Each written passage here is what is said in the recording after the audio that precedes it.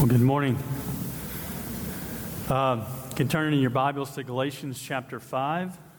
Galatians 5. If you haven't been with us, we've been walking through the fruit of the Spirit, all 9 of them. We've slowed down in our study of Galatians, and we're looking at each one of the fruit. Last week was peace, and today we're talking about patience. A story is told of an older man who became increasingly lonely, and so he decided, I'm going to get a pet. So he went down to the pet store and was undecided about what pet to get, and so he went in and asked the attendant, hey, I want to get a pet. Can you help me? Can you make recommendations? And the attendant said, sure, I've got the perfect one for you. It's a rare pet. People have become to love it lately. It's all the rage. It's exciting, it's very different and nuanced. It's a centipede. So the man says, I'll take it. So he gets the centipede, takes it home with joy in his box, and he decides he's going to go out on the town with his pet that night. I know it sounds ridiculous. So he gets dressed, and he's about to walk out the door, and he says to his pet centipede, you ready to go? Nothing. He says, are you ready to go? He hears nothing. Very impatient, he says, I said, are you ready to go? He leans down and hears a little small voice that says, I told you to be patient. I'm putting my shoes on.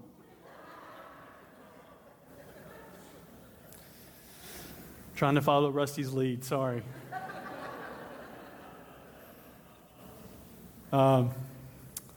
It's funny, as I studied this week, I would run into people and they would ask what I'm doing, especially at the coffee shop, and say, what are you studying? Patience. Oh, man, I don't know if I need to come to that sermon. In fact, as I studied, I thought, I need to be tested for patience. And so I got tested for patience this week, and the results came back negative.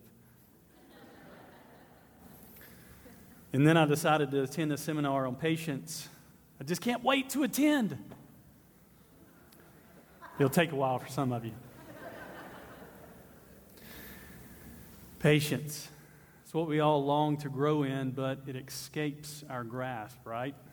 It's one of the things that we see in our lives that is very clear to see day in and day out. Patience is tough, but it's one of the fruit of the Spirit.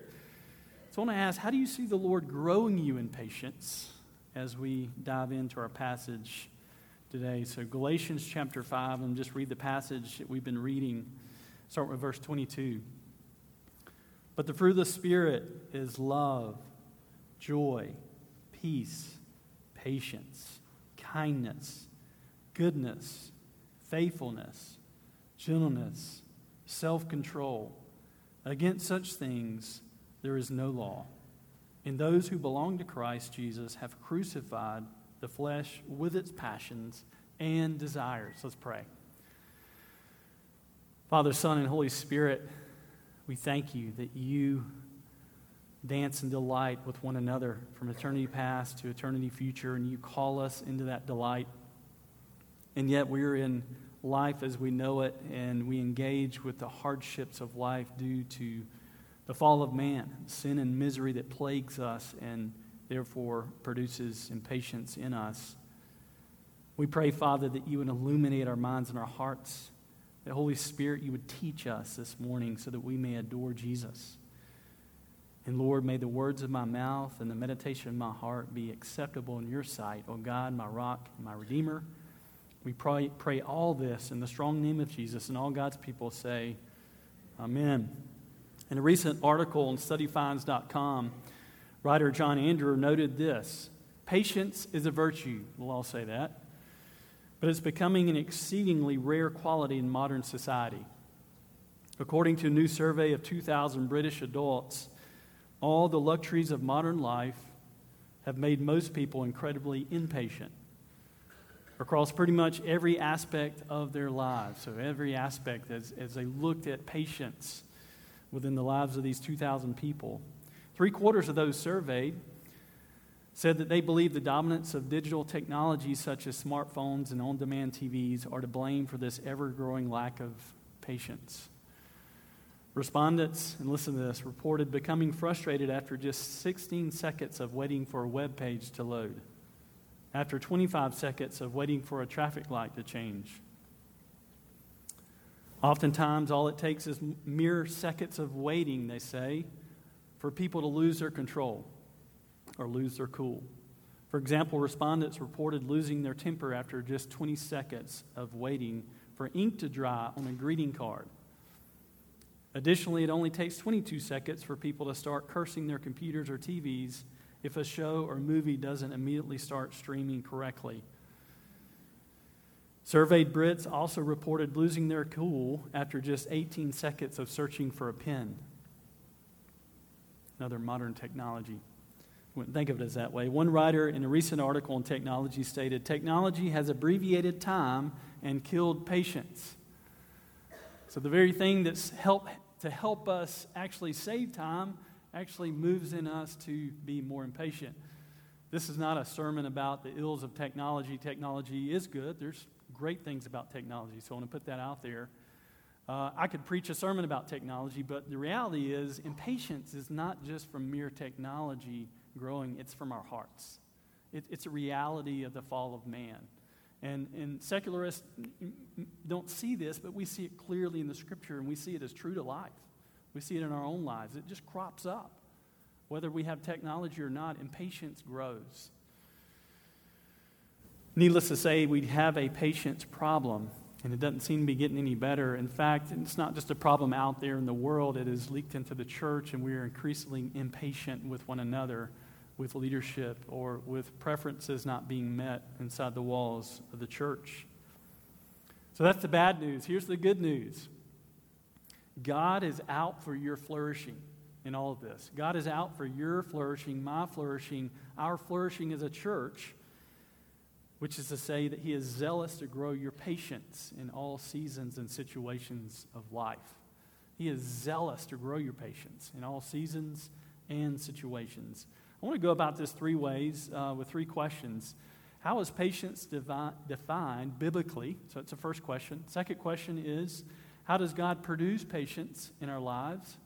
And then thirdly, what is our motivation? So definition, how does God produce it? And then what is our motivation last? Let's start with the definition. There's two words in our New Testament that are often translated as patience or with synonyms of patience. One word here in our text is essentially it means long passion or long anger, or more clearly, slow to anger. A Greek dictionary describes it as a state of emotional calm in the face of provocation or misfortune and without complaint or irritation. I'll say that again. A state of emotional calm in the face of provocation or misfortune and without complaint or irritation. James 5:7 says, "Be patient, therefore, brothers, until the coming of the Lord. See how the farmer waits for the precious fruit of the earth, being patient about it until it receives the early and the late rains." Patience is that calmness of heart, no matter what the situation. It's the calmness that while under the burden of injustice or experiencing hardship, you wait for the Lord to deliver and to provide. It's a continual disposition of peace, which is, if you remember our former fruit right before patience, is peace. It's that disposition of peace that endures hardship, looking for relief, longing for relief.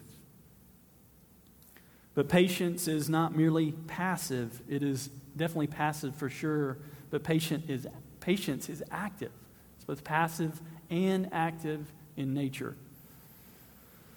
The second word used in the New Testament brings this out a little bit. It essentially means to endure or to persevere steadfastly. Those are some of the ways it's translated.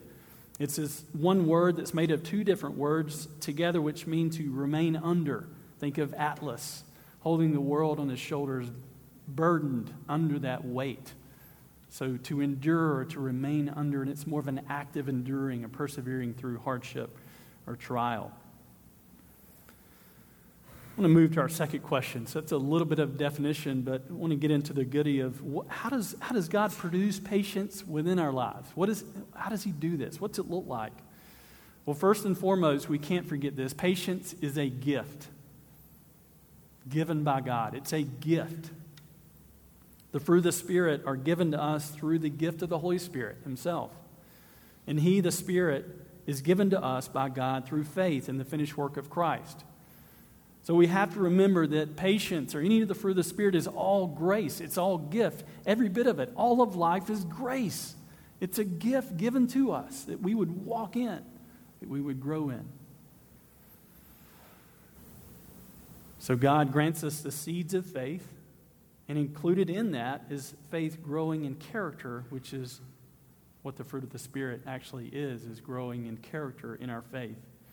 I want you to rest assured this morning, if you're a believer, if you're walking in Christ, God has given you patience as a gift, and he is nurturing that gift within you. He is growing that gift. In this way, our growth in patience is passive because it's a gift.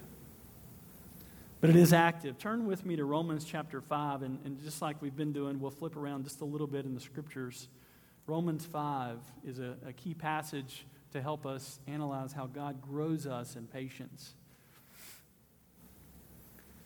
We'll read verses 3 through 5 here. Not only that, we rejoice in our sufferings, knowing that suffering produces endurance. Again, that's that word for patience. And endurance produces character, and character produces hope. And hope does not put us to shame, because God's love has been poured into our hearts through the Holy Spirit who's been given to us. And I'll say it this way. Suffering is the greenhouse by which God grows our patience. Suffering is the greenhouse by which God grows our patience. And that's all incredibly difficult for us. Suffering is not fun. It is not enjoyable. But God has a purpose in it for us, and it's for our flourishing. He shapes our character through it. If you remember, an older term that was used for patience, especially in the King James Bible, is long-suffering, or suffering long, waiting under that burden, waiting for the Lord. We see this chain of events here in Romans 5. What does it say? It says, rejoice in your suffering. You may say, what? Wait a minute. Rejoice in my suffering? Paul says, yes. Why? Well, the answer is right here, because suffering produces patience or endurance, which in turn produces character. But it goes further, verse 4. Character produces hope, and hope does not put us to shame or disappoint us. Why? Because we have the Holy Spirit who's been given. Back to that grace thing, back to the gift thing. We have patience. We have all this because it has been given to us. The Holy Spirit has been poured out on us, and therefore God's love is given immeasurably.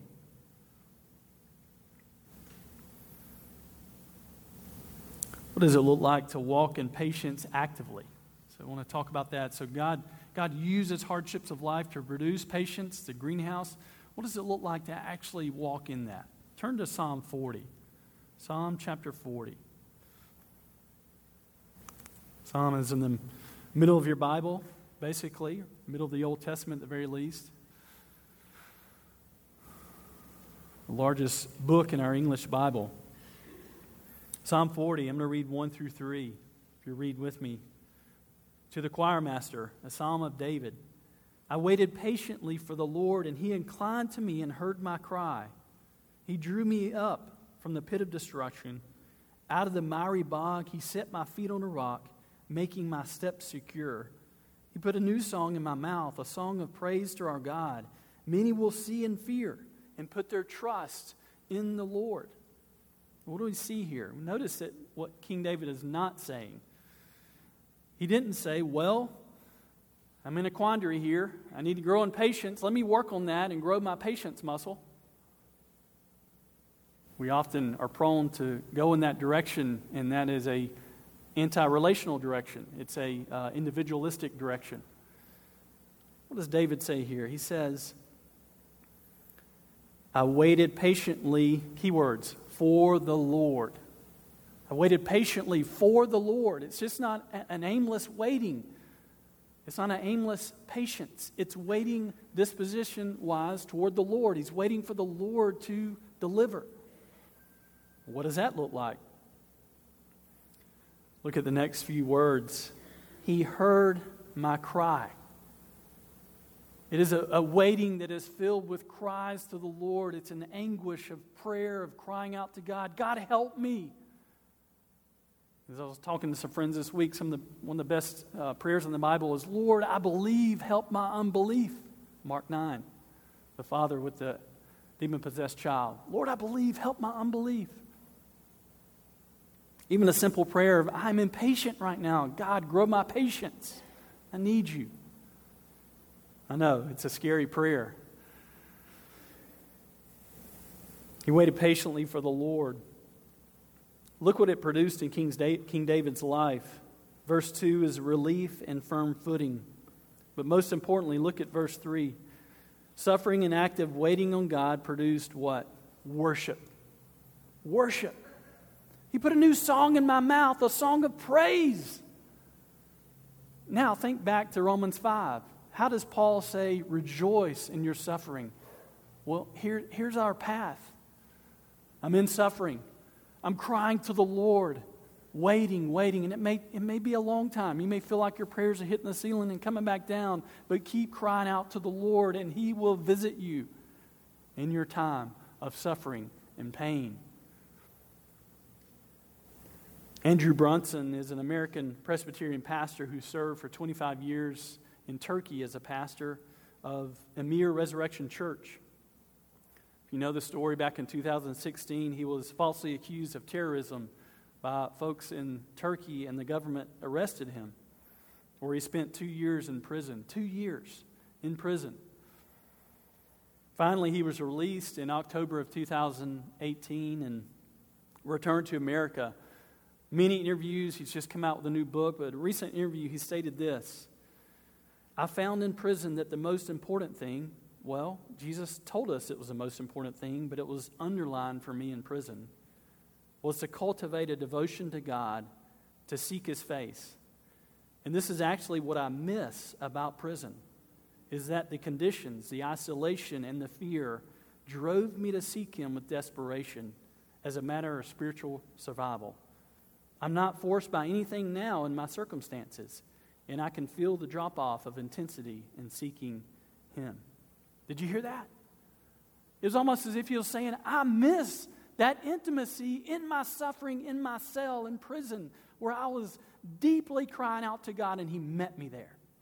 And I've talked with people as a pastor over the years where they've said essentially the same thing, and I can see in my life where I can say the same thing as well, that I look back at a season in my life and I think, wow, that was incredibly hard. But I met God in that season. I met the Lord.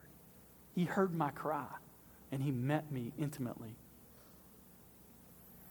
Active patience is waiting on the Lord in prayer when persecuted for your faith at school, or when that persistent sin keeps nagging you, or when your body is riddled with pain by lingering sickness or terminal illness. Active patience is crying out to God when there's ongoing strife in your family, or when your marriage seems to be holding on by a thread, or when you just can't seem to get ahead at work, or you just feel overwhelmed by life. It's saying those little quick breath prayers when someone cuts you off in traffic, or when your child continues to act out in disobedience, or he spills the milk, or when your dog chews up your grill cover or your favorite chair. You need to grow in patience, just get 2 Labrador Retrievers, and that'll help you. In situations large and intense or small and fleeting, God is ever at work to produce patience and worship within your heart. I encourage you this morning, trust Him, cling to Him, cry out to Him in the midst of your trial. Know that He is there. He's closer than your skin. He is intimately involved in your life. Psalm 27:14 says, wait for the Lord, be strong, and let your heart take courage. Yes, wait for the Lord. Waiting takes patience. Psalm 37:9, for evildoers will be cut off, but those who wait for the Lord, they will inherit the land. And then one of our favorites, Isaiah 40:31, but they who wait for the Lord shall renew their strength. They shall mount up the wings like eagles. They shall run and not be weary. They shall walk and not be faint. Waiting is hard, but is blessed in the end. The scriptures speak of waiting on the Lord over 120 times, and largely in the Old Testament. Wait, it's a command. Wait on Him. You will not be disappointed. Which moves to our last point. What is our motivation? What's our motivation for clinging to the Lord, for trusting that He is growing my character, He's growing our patience? What moves us forward? One last passage. Turn with me to 1 Timothy. It's in the back of your Bible, smaller book. Keep going past Galatians. You'll finally get there. 1 Timothy 1:15 through 17. I'll give you just a minute to get there. 1 Timothy 1:15 through 17.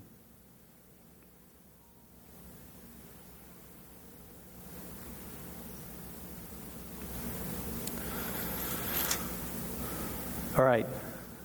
And this is Paul writing. The saying is trustworthy and deserving of full acceptance, that Christ Jesus came into the world to save sinners, of whom I am the foremost. Well, that should give us encouragement. He's the foremost, he says. But I received mercy for this reason, that in me as the foremost, Jesus Christ might display, get this, His perfect patience as an example to those who were to believe in Him for eternal life. To the King of the ages, immortal, invisible, the God only wise, be honor and glory forever and ever. Amen. You see that? God has been incredibly patient with us. As a professor of mine would say in the seminary, He is the best parent. He has parented us really, really well. He's been patient with us as a father loves his children. Many times in the Old Testament, it portrays God as slow to anger and abounding in steadfast love. Those are connected. When you're slow to anger, what flows out of that? Steadfast love or mercy, right? When you're patient with someone, the outcropping of that is mercy toward them. So that is what God is to us. He is patient, incredibly, incredibly patient. Our motivation is most clearly portrayed in the gospel itself. Jesus Himself endured immense suffering through His imprisonment, through His beating, His persecution, even through His weight bearing of our sin. He bore under our sin.